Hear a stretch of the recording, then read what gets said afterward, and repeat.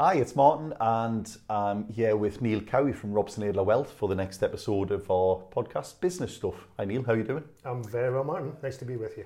Thank you. And we're going to talk today about making the most of your resources. And, you know, you're from a wealth team, so that's primarily going to be people's cash, their assets, that kind of thing. That's right. Yeah. Where do people start? You know, what do you mean by making the use of your resources? It's a big question. I think for us, the way we deal with it with clients is the starting point's not so much where they are now, although that's important, it's where they want to be in the future. Now that might be retirement and having a lifestyle in retirement. It might be a specific goal like buying a new car in 3 years' time. It might be sending their kids to university or private school. There can be any number of goals, but that tends to be the starting point. Once we know where you're trying to get to, it's a bit like a map. Yeah. And where you are now, we can then create a roadmap, a pathway to help you achieve that objective. Right, okay then. And without putting words in your mouth, and it sounds like that's the kind of thing you won't get if you just go on to, I don't know, a comparison site and say, you know, what's the return will I get on this? This isn't none of this. It's not about products. That's not about returns. Almost, it's about what do you want to do first, isn't it? Yeah, a lot of the DIY investing sites is purely about how much money have you got, what sort of investment risk do you want to take with it, and they'll spit out a number as to what you can potentially expect, but that can't be guaranteed, and it bears no resemblance to what you need to achieve to match the goals that you've got and the objectives that you've and got. importantly, when they might just say, yeah, do this, yeah, and give you a percentage to expect, but they might give you a long-term target and you might need the money in 2 years' time, or so again, it's never going to be a complete plan, is it? It's only ever going to be with this amount of money you could do this, but that ignores everything else, doesn't it? Yeah, I mean, I guess it's, you know, the value of advice and whether you're willing to pay for it, but it encompasses a very, you know, deep, broad analysis of where you are now, where you want to be in the future, and most direct to customer offerings don't give that. Yeah, okay then. So you mentioned, you know, you're planning for something. I suppose the thing that everyone plans for, whether they know it or not, is retirement. And is it fair to say that's the thing that most people want to plan for, or that's on everybody's list? What's the second biggest thing that people aim to plan for? I think it's probably even more general than that, because we, as advisors, deal with people that are both working now and also retired now. So it's not just retirement. It's mainly about most people's goal, whether they articulate it or not, is maintaining the lifestyle they've got. And, you know, that lifestyle has a cost to it. You know, the daily things that you spend on, you know, the basics, the nice things that you like to have, the occasional one-off large spends, that makes up your lifestyle, and it's our job to understand what that is and to try and help you maintain or achieve that level of wealth required to sustain that lifestyle. So that's like setting their needs now. Obviously, people's needs will change over their life. Someone in their 20s will have a completely different idea of what being in their 80s is like, and probably have no idea what it's like. What's the kind of things that change people's plans along the way then? Obviously kids, marriage. Yeah, the kind of obvious life events that you could think about. You know, you perhaps start single, you get a job, you know, you've got some surplus income, you then maybe enter a relationship, you've got someone else to think about. You've got a deficit of income. Probably, yeah, if you're like, you know, my family situation back in the day. But yeah, and then potentially kids come along, and then the, you know, retirement, losing jobs, changing jobs, getting a higher salary, you know, illness, death, you know, just the things that happen in life can change all of that. Again, that's why it's important. It's not a one-off exercise. The advice that we give to the majority of our clients, it's an ongoing process, because we recognise things change, both in their own circumstances as well as economic issues, tax issues, things like that. And the only way you can keep up to date with those things is to be in actual conversation with people, isn't it? I've met loads of people where they've said, oh yeah, I did this, you know, like 12 years ago, and I think it's doing all right. So, well, what you did 12 years ago, you might not still be on that journey, might you? Absolutely. I mean, when it comes to specific products, you know, there's been a vast change in products in terms of flexibility, cost, choices within them. And it's important to keep those up to date, make sure they remain the appropriate thing for what you're trying to achieve. Yeah, and of course in 12 years you could be married, divorced twice over. Absolutely, yeah. Have 4 more kids than you used to have, or the kids could have moved out and you haven't got that cost now. So anything could have changed. Sure. What are the biggest things that people overlook when they're planning? When we first ever started working with you guys, one of the things that I'd never really thought about is possible inheritances, for instance. Say, oh yeah, well I need this amount of money. Oh, but I'm an only kid and my parents are millionaires. All right, well that changes what you need to put away then, doesn't it? Yeah. Possibly. It's quite a difficult question. I think it's the simple things. It's kind of working out. It's old fashioned, but budgeting is very important to a financial plan. Knowing how much you've got coming in every week, every month, and how much is going out and spending every week and every month. We've done blogs. Do you think most people have no idea what they actually spend on a monthly basis then? Most people have got no idea what they spend on a monthly basis. Some people are very analytical about it. We love people like that because it helps us do our job. Because they can just answer questions quite easily. Some people have just got a general feeling we're well off. We don't really have to worry, and I get that. But I think the majority of people, it would be time well spent. Just even, it doesn't have to be a long-winded exercise, but now and again, just having a quick flick through the bank statement, the credit card statement, whatever, work out, roughly what's going out on a regular basis, what the sort of surplus is, and then that, from there you can make some choices about, are we spending too much on certain things, the obvious things like a gym membership you never use, or streaming services that you pay for and never watch anything, that you're wasting money, as well as things like, energy prices, very topical at the moment. Can you get a better deal? Perhaps not at the moment, but traditionally you would be able to do that. Things like that. Of course, the classic thing that seems to hit the press regularly is if you could just not have avocado on toast every day, you could buy a much bigger house and retire like 30 years earlier. But it kind of is that, but also it's not quite that, is it? Yeah. Like that, yeah. If you spend 12 quid on the way into work every day that you don't have to, that's 12 quid a day. I guess a lot of people are, whether consciously or unconsciously, waste money in various ways. The way you might waste money will be different from the way I might waste money. You waste a lot of money on golf, don't you, for instance? Well, I would like to think that's a valuable investment into my lifestyle.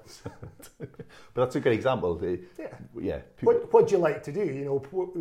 This is all about using the resources to do the things you want to do.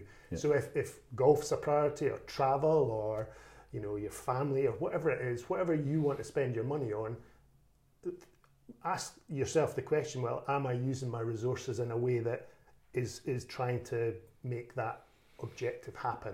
And if you can, and it's not just happen now, it's happen now and for as long as you want it to happen. Absolutely. Isn't it? Yeah. So you might say, well, I want to travel for the next 30 years, and eventually I'll have been everywhere and I'll probably get a bit tired of it. And so you don't plan to travel forever. It's you look at what you need when, don't you? And again, that changes. So travel's a good example, and you're probably most active in a period of your life, and then maybe towards the end of your life you're less active. You maybe less worried about getting on a plane, traveling distances or whatever. So your goals and objectives and how you want to spend your money will change as well. Yeah, people tend to do most of their bungee jumping, jet skiing, holidays younger rather than older, don't they? For instance, bungee jumping hasn't come up as a bucket list, but I guess it'll be on some people's lists. Yeah, I'm sure.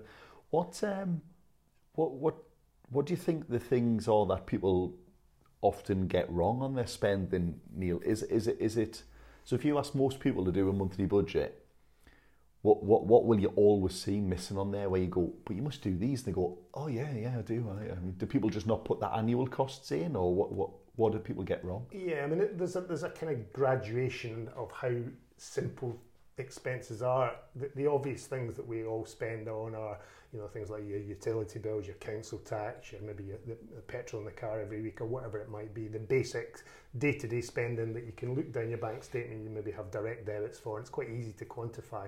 So you ask people what they spend, and they'll come up with the total of their direct debits for the month. Yeah. But then that's usually less than half what they actually spend in terms of things like the coffee on the way to work, or the night out, or visit to the theatre or cinema, or a meal out, or home improvements or whatever, various categories of expenditure. And people might say, well, I don't have to do them, that's why I didn't tell you, but people like to do these things. Yeah. So again, this is the trade-off, isn't it? Well, do you want to do more of that or more of something else? That's exactly right. So, we do categorise people's expenses when we do our work with people. We do categorise them between basic expenditure, maybe leisure expenditure, and maybe luxury expenditure. And it might be, I'm prepared to give up a little bit on the luxury side to make sure I'm absolutely solid on the basic expenditure. But people will, adjust those categorisation in different ways, I suppose. Do you find that people have a different approach depending on what their position is? So an employed person with a decent work-based pension is probably going to have a radically different attitude to the sole trader who has to find every sale, find every month's worth of income. Does that change fundamentally what their needs and desires are? Or are we all the same at heart? I'm not sure it changes your needs and desires. Again, going back to the generalisation that maintaining lifestyle tends to be the kind of thing that most people want to do. I guess the security of income to enable you to fund that is different, and that might create different challenges for, as you say, the self-employed who are reliant on their day-to-day endeavours to create sales or profits in their business to maintain their wages, whereas someone in a salary position knows that unless they cock up massively, they're going to get their wage every month in their bank account. So it's maybe a different view of where the income's coming from, I suppose. And have you seen, I can't remember now when auto enrolment came in, but it's been in a while now, hasn't it? I mean, it's this generation, isn't it? Auto enrolment is for anyone who doesn't know, it's the automatic entry into a workplace pension, which I don't know what the stats are, but most people are probably okay if you work full-time for a reasonable size employer. I think that's you're probably automatically in a pension scheme. Has that changed a lot of the way that people look now, or in that most people probably have a base level of some pension expectation? I think the general awareness of saving and the benefits of that have been increased as a result of auto enrolment. I mean, the UK is a little bit behind countries like Australia, who introduced that quite a number of years ago, and there was definitely the evidence in Australia is that more people are more aware and more interested in their finances. They're more willing to actually put some money aside every month, whether it's in a pension or another savings or investment product. That's interesting. So that it's increased the awareness, and by taking responsibility for yourself, albeit with the help of some legislation and your employer, it can only be a good thing in my view. So it's interesting. So it looks like being forced to do a little bit makes people more likely to then do a little bit more voluntarily. Yeah. I mean, the government's objective was obviously ultimately to take the burden off the state, or to reduce the burden on the state, so more people would take responsibility for their own long-term financial well-being. And if that makes people question how much they're saving and whether there's scope to save a little bit more, then I think, as I say, that can only be a good thing. Yeah. I can't remember what it is, but I think there's a book called something, The Richest Man in Babylon or something, where he just basically saved 10% of everything every month forever and he'll be all right. But most people don't have that attitude when they're young, building a home, building a family. It's quite hard to put that money aside at that point in your life, isn't it? Yeah. When arguably that's the bit that's got 50 years to grow, so it'd be great if you could. Is there any way around that, or is that just you have to just do without? There's lots of formulas and sort of guidance that you can find on the web or books or whatever. I think the principle of saving little and often and is good. The earlier you start to do that, the more money you're going to have at the end of the day. And I think, again, going back to the point about auto-enrolment, the way that works typically is the money comes out of your salary before you get it, and it goes into your pension fund. So in some ways you haven't had it anyway, so you don't kind of miss it, and that makes it a bit easier to deal with. And before you know it, over a few months, a couple of years, there's a little pot emerging, and it's like an acorn that you plant in the ground, and over time it will grow. Plus it flexes automatically. If you earn twice the wage, twice as much goes in. And because it's percentage related, then obviously as your earnings go up, the contribution goes up, which is useful as well.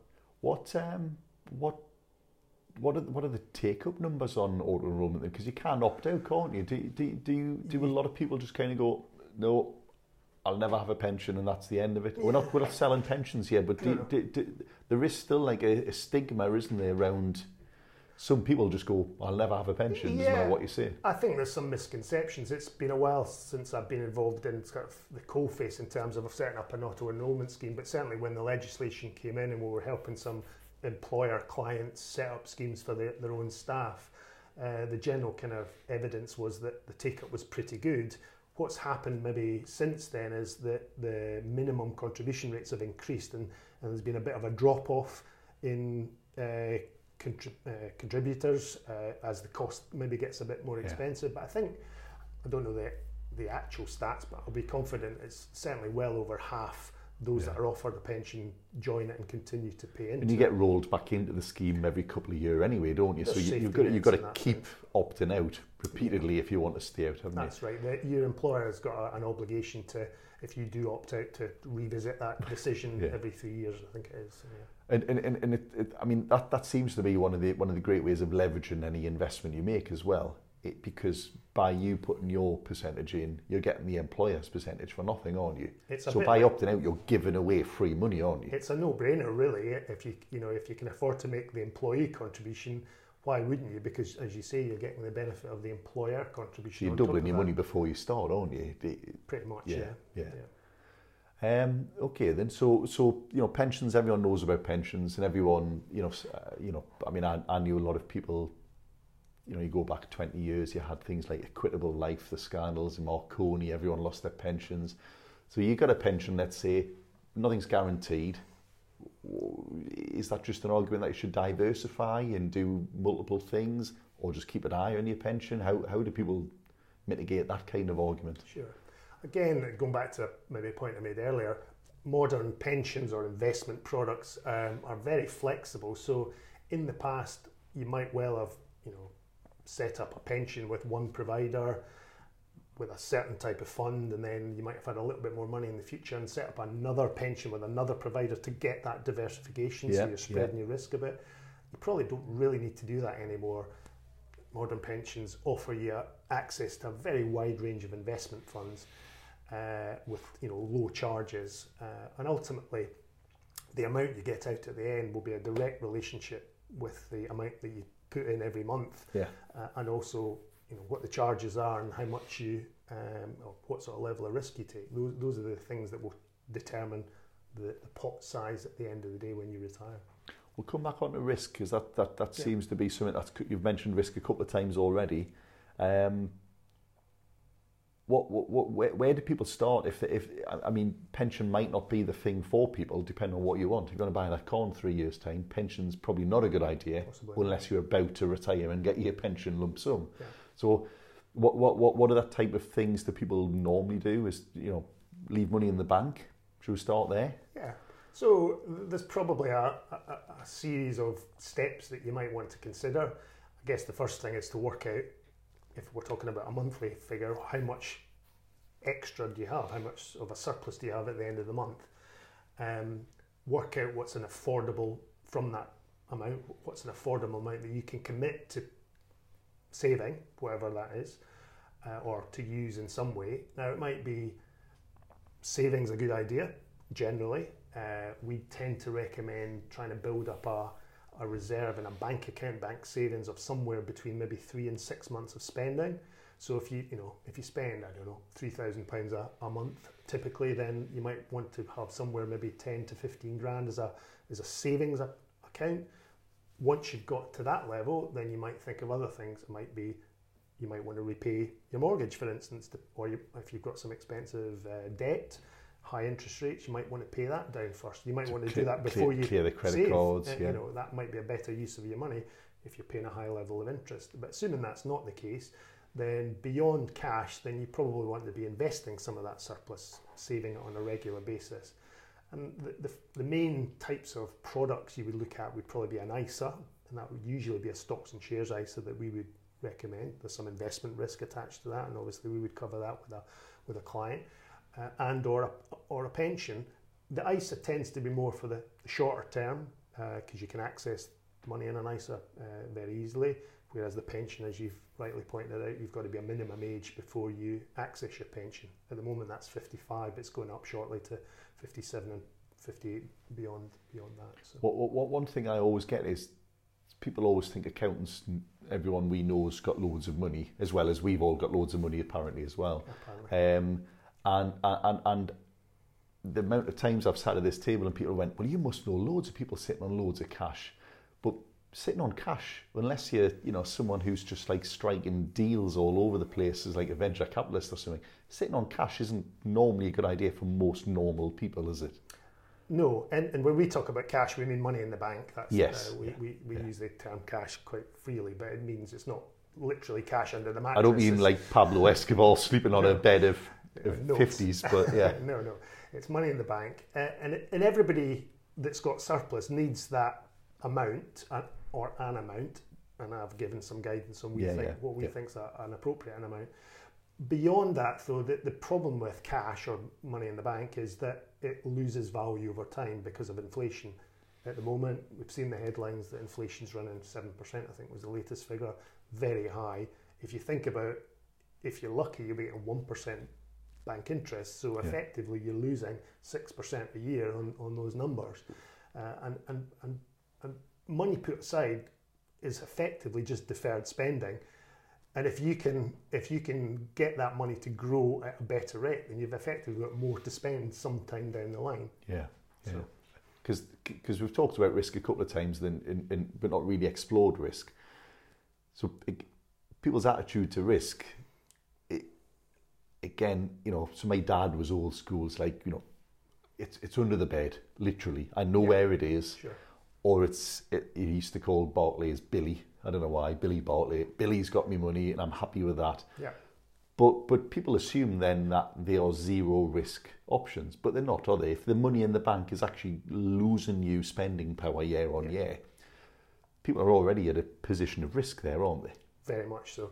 I mean, there's various types of risk, and you can think of the risk of, I don't know, falling off a high building, or the risk of getting run over in the street by a car. Different types of risks. When we talk about risk, we tend to think about it in three different ways when it comes to investing your money. The first is your general attitude towards financial risk, about losing money. And most people, all people, are on a range, a spectrum, if you like, to use that expression, from cautious to adventurous. And that's your personality, and that doesn't tend to change irrespective of your financial circumstances. You're either cautious, adventurous, or somewhere in between. So that's a starting point. The other way we look at risk is the risk that you need to take. So, or what sort of return do you need to get? And in order to get a higher return, you need to take a higher investment risk. So if your number, the number of your wealth that you need at 60 when you retire, for instance, to maintain your lifestyle is X, then for you to get where you are now to X, assuming other things, you need a certain return, and we can kind of work that out. Because to put that the other way, if someone comes in and says to you, well, I need 20 grand a year, and I've got £30 million to invest. Yeah. You go, well, that's easy. You can you can be super low risk because you're going to get that all day long. You could afford to lose money every year and still have enough to. You could just dip into your capital for years and be fine. Absolutely. Whereas if someone says, well, I've got 100 grand and I need that to be 300 in 10 years, they're only going to get there. Correct. They're either going to get there or they're going to lose their money. But they can't do something low risk and then wonder why they didn't get the 300. No, so, and again, it's not an exact science, and compromises sometimes have to come in. So we tend to layer it up. So one, we make sure you've got enough income to cover your lifestyle. That's the starting point. We've determined that with the budgeting we talked about. Secondly, you've got enough cash for emergency. So if an unexpected cost comes up, the roof blows off, the car breaks down, your kids need jobs, or whatever, illness, number of scenarios you could think of. You've got an emergency fund that will cover some short-term money.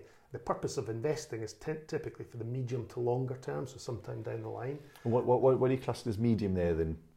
3-4 years plus, typically, I would say. Right.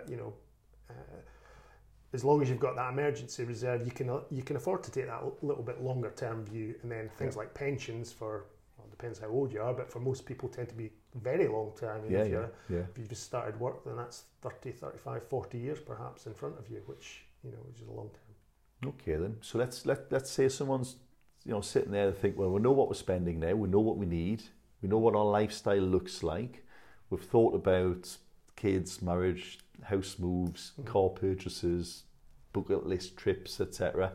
We've planned all that out. What happens if something unexpected comes along? Then you need a plan B here. So you fall off that building. Yeah. And you thought you had 20 more years of working with £1,000 a month spare. You haven't. It's a tricky one. I mean, you obviously you don't know these events are going to happen. I mean, if you're trying to avoid the financial consequences of these sort of events, so things like what we call protection, so life cover, a premature death of maybe the main breadwinner in a family, that would have a devastating consequence on the family left behind. Simple life cover is a very easy way to mitigate the financial risk of that. You're not going to obviously replace the person, or the emotional impact of that's clearly very high. But you can keep the house. But you can pay the mortgage off, have a pot of money to help maintain the lifestyle. That's fairly affordable, easy to set up. That's one of those things as well, where again, the younger you do it, the better rates you get, because you're less likely to do something the risk ends your life. As a 20-year-old dying before your 60s, relatively low compared with a 55-year-old. So another good example of don't leave it too long. Yeah, and then again, it's about prioritising the surplus that you've got and the goals you're trying to achieve, and we would typically encourage people to think about protection before they start investing money, but some people have already taken care of that and therefore have got the surplus that they can commit to investing. But so the what would happen if kind of scenario, life cover is an issue, you might think about something called income protection, which is designed to... I was going to say, let's say I didn't fall that far. Yeah. And I can't work, but I'm not dead. You're not dead, but you've bust up your leg and you can't move for a period of time. And I know it's something that you've kind of experienced personally. So there's insurance to help cover your income for a period of time that you're off work because of illness or accident. That tends to be a bit more expensive, but actually the risk of that happening to you is probably higher than you dying in the period of time that you're working. So it's something to consider, and various providers offer those types of insurances. The challenge you've got as well, Neil, is whilst you want to provide for your lifetime, or your lifestyle, there's arguably a contrary problem. If you've got too much, it just causes issues in other ways, doesn't it? Yeah. Because if you die with too much stuff, you're the next generation, your descendants, are just going to lose a lot of money in inheritance tax, for instance. Yeah. So you say, well, I want 30 grand a year forever. Yeah. Right, okay, well, why are you sitting on 20 million pound then? Yeah. So you must have interesting conversations where people are saying, well, I'm worried about retirement, who don't need to worry, and they've actually got different worries. Mm-hmm. And then you need to start helping them move assets away from their estates, don't you? Yeah, I mean, it actually is quite a common issue that we have with a lot of our clients. They've maybe worked with us for a while.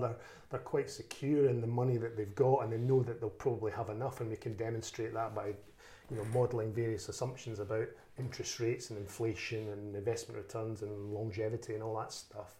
And then actually comes down to, well, what is that money to do? Again, it's the same question. What's the money for?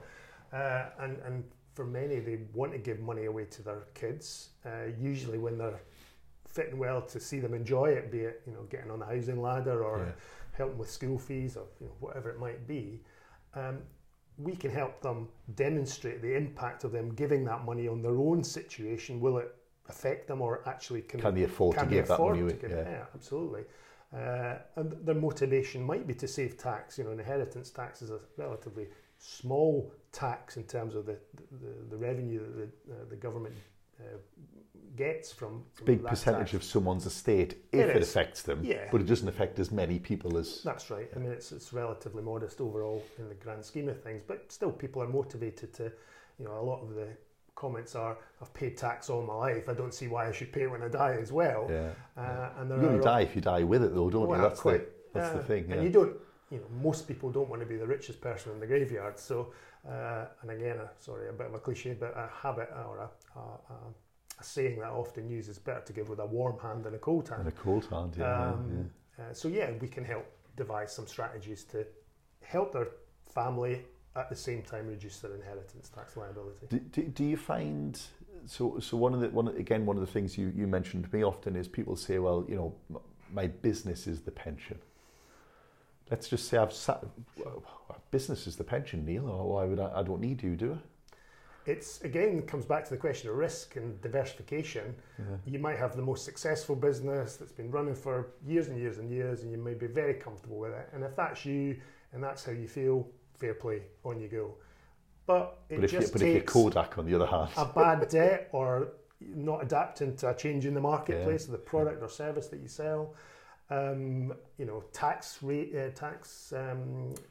goes up, and or unexpected costs come along that technology, all of that wipes out your industry altogether. Absolutely, things change. So why rely on just one thing when you could spread that risk very easily by perhaps invest in some surplus profits in a pension and an investment, wherever it might be, in property, it could be anything, just to spread that risk so you're not overly reliant on one source of income or wealth in the future.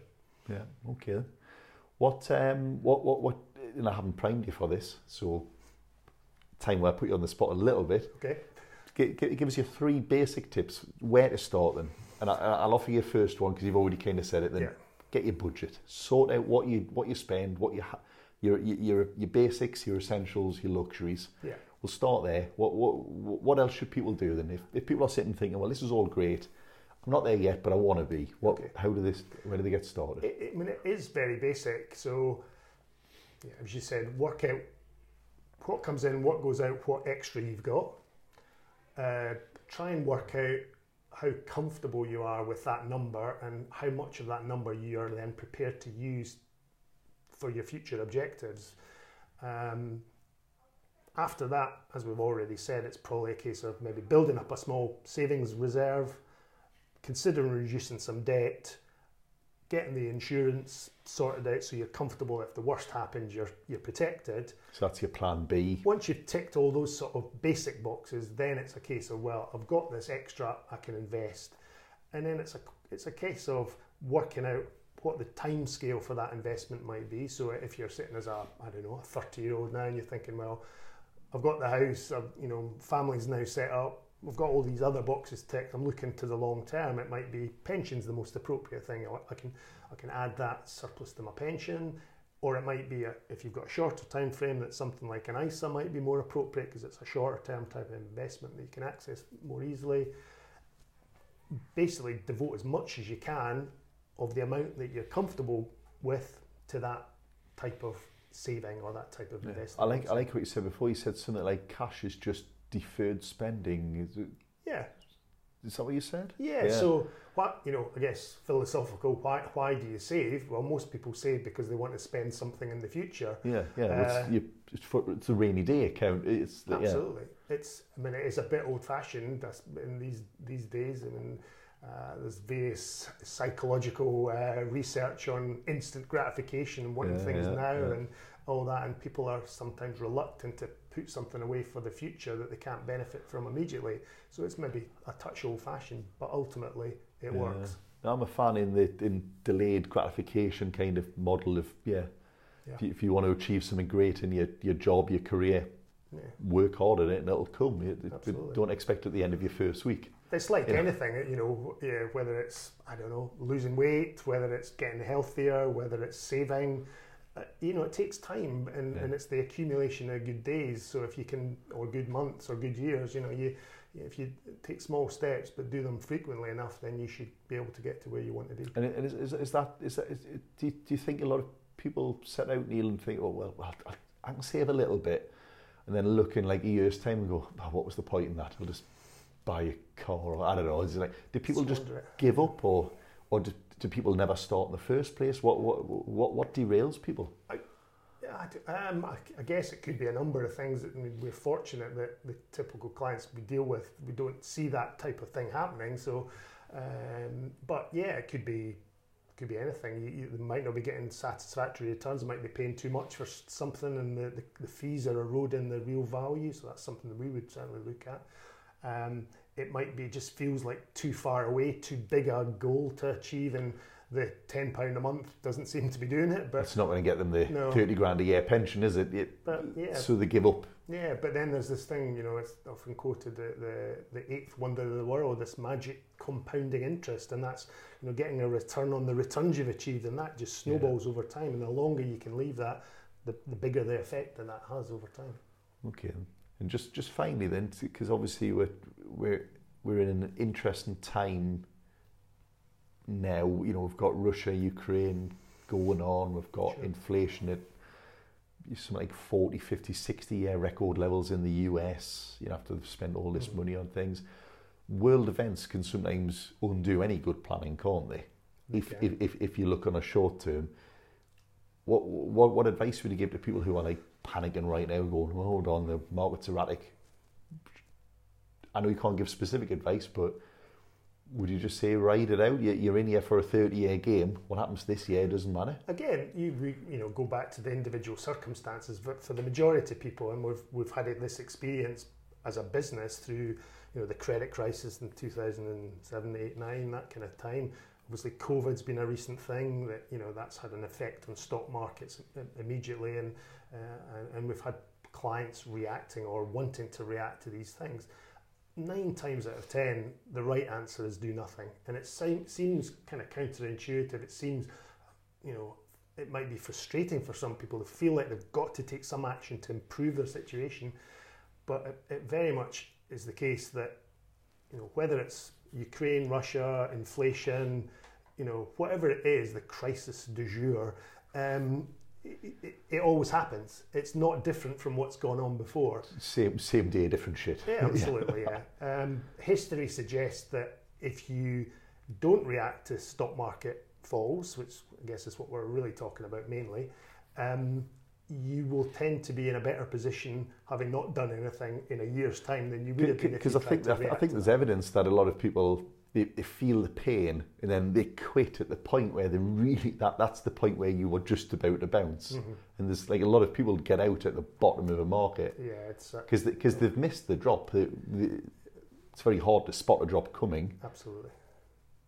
And think, well, I've lost 20% in the last month. I'm getting out. Yeah. And then of course it's the bold investors who think now's the time to get in, and they reap that reward, don't they? Yeah, I mean we're not actually advocates of market timing, because again research suggests that nobody, whether you're you or I, average blokes, or whether you're highly paid fund managers sitting in London or New York or whoever you are, Warren Buffett or whoever, it's impossible to get investment timing right consistently. You might predict something's going to happen. You might predict a crash and get out just before it happens, or you might think, right, we're at the very bottom of the market and get the timing right.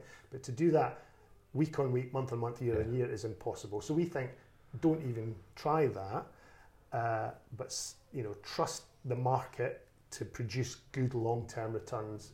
It might be volatile. It might be, if you look at a graph of a stock market index, it might be very spiky. That's volatility. That's a type of risk. We tend to encourage clients to ignore that. Again, we'll re-emphasize things like you've got enough income to meet your lifestyle expenditure. You've set aside a bit of money for emergencies. Because this money's the deferred spend anyway, isn't it? This is the extra stuff. It might have dropped a bit. You've got time for it to come back. Absolutely. Yeah. I mean, we would adjust your plan if you need your money next week or next month or next year. But if you're looking at, again, going back to the young person just starting work, just joining the company pension scheme, paying £100 a month in some ways a market fall is great for you, because you're buying more next month than you did this month with the same £100. You get more for that £100 next month. Absolutely. Yeah. So generally the advice is don't panic, don't do anything, don't overreact, stick with the plan, you'll be fine. Something else that I learned from you many years ago now as well is that you can look at the top 50 performing funds over the last 5 years. Yeah. Most of them won't be the top 50 performing funds in the next 5 years. Is that still the case? Yeah, again, lots of research on that. I'll just do it myself. I've been on, I've had a look. They've done great. Sure. The chances of them doing great again up. Yeah, I mean, I think the stats say, I mean, we kind of buy into this type of research and this philosophy, I guess, is that you're right. If you look at the top, we call quartiles, the top 25% of funds measured over, say, the last 5 years, of those that are in the top 25% over the last 5 years, less than 25% of those will be in the top 25% in the next 5 years. And it's actually impossible for me as an advisor or you as an investor to pick which of those 25% will be in that top 25%. Which ones are going to repeat it? Who knows? So we as a firm don't tend to use that type of investing. It's called active fund management. We tend to prefer index funds, which is where you're buying the market as a whole rather than taking bets on which funds will outperform in the future. We don't think you can do that with any certainty. We tend to reduce your costs, buy the market, and trust the market to do its job. Good. Okay then. And how do people get in touch with you, Neil, if they want to? Just the usual contacts for Robson Laidler, so our office number, our website, or our email. I think all those details are on the website. So we'll put everything in the link on the comments below. So thanks very much, Neil. That's been great. Thank you, Mark. I hope people have got some value from that on how to maximise their, most of their resources, making the most of their resources. Always a pleasure, Neil. Thank you very much. Thanks, Mark.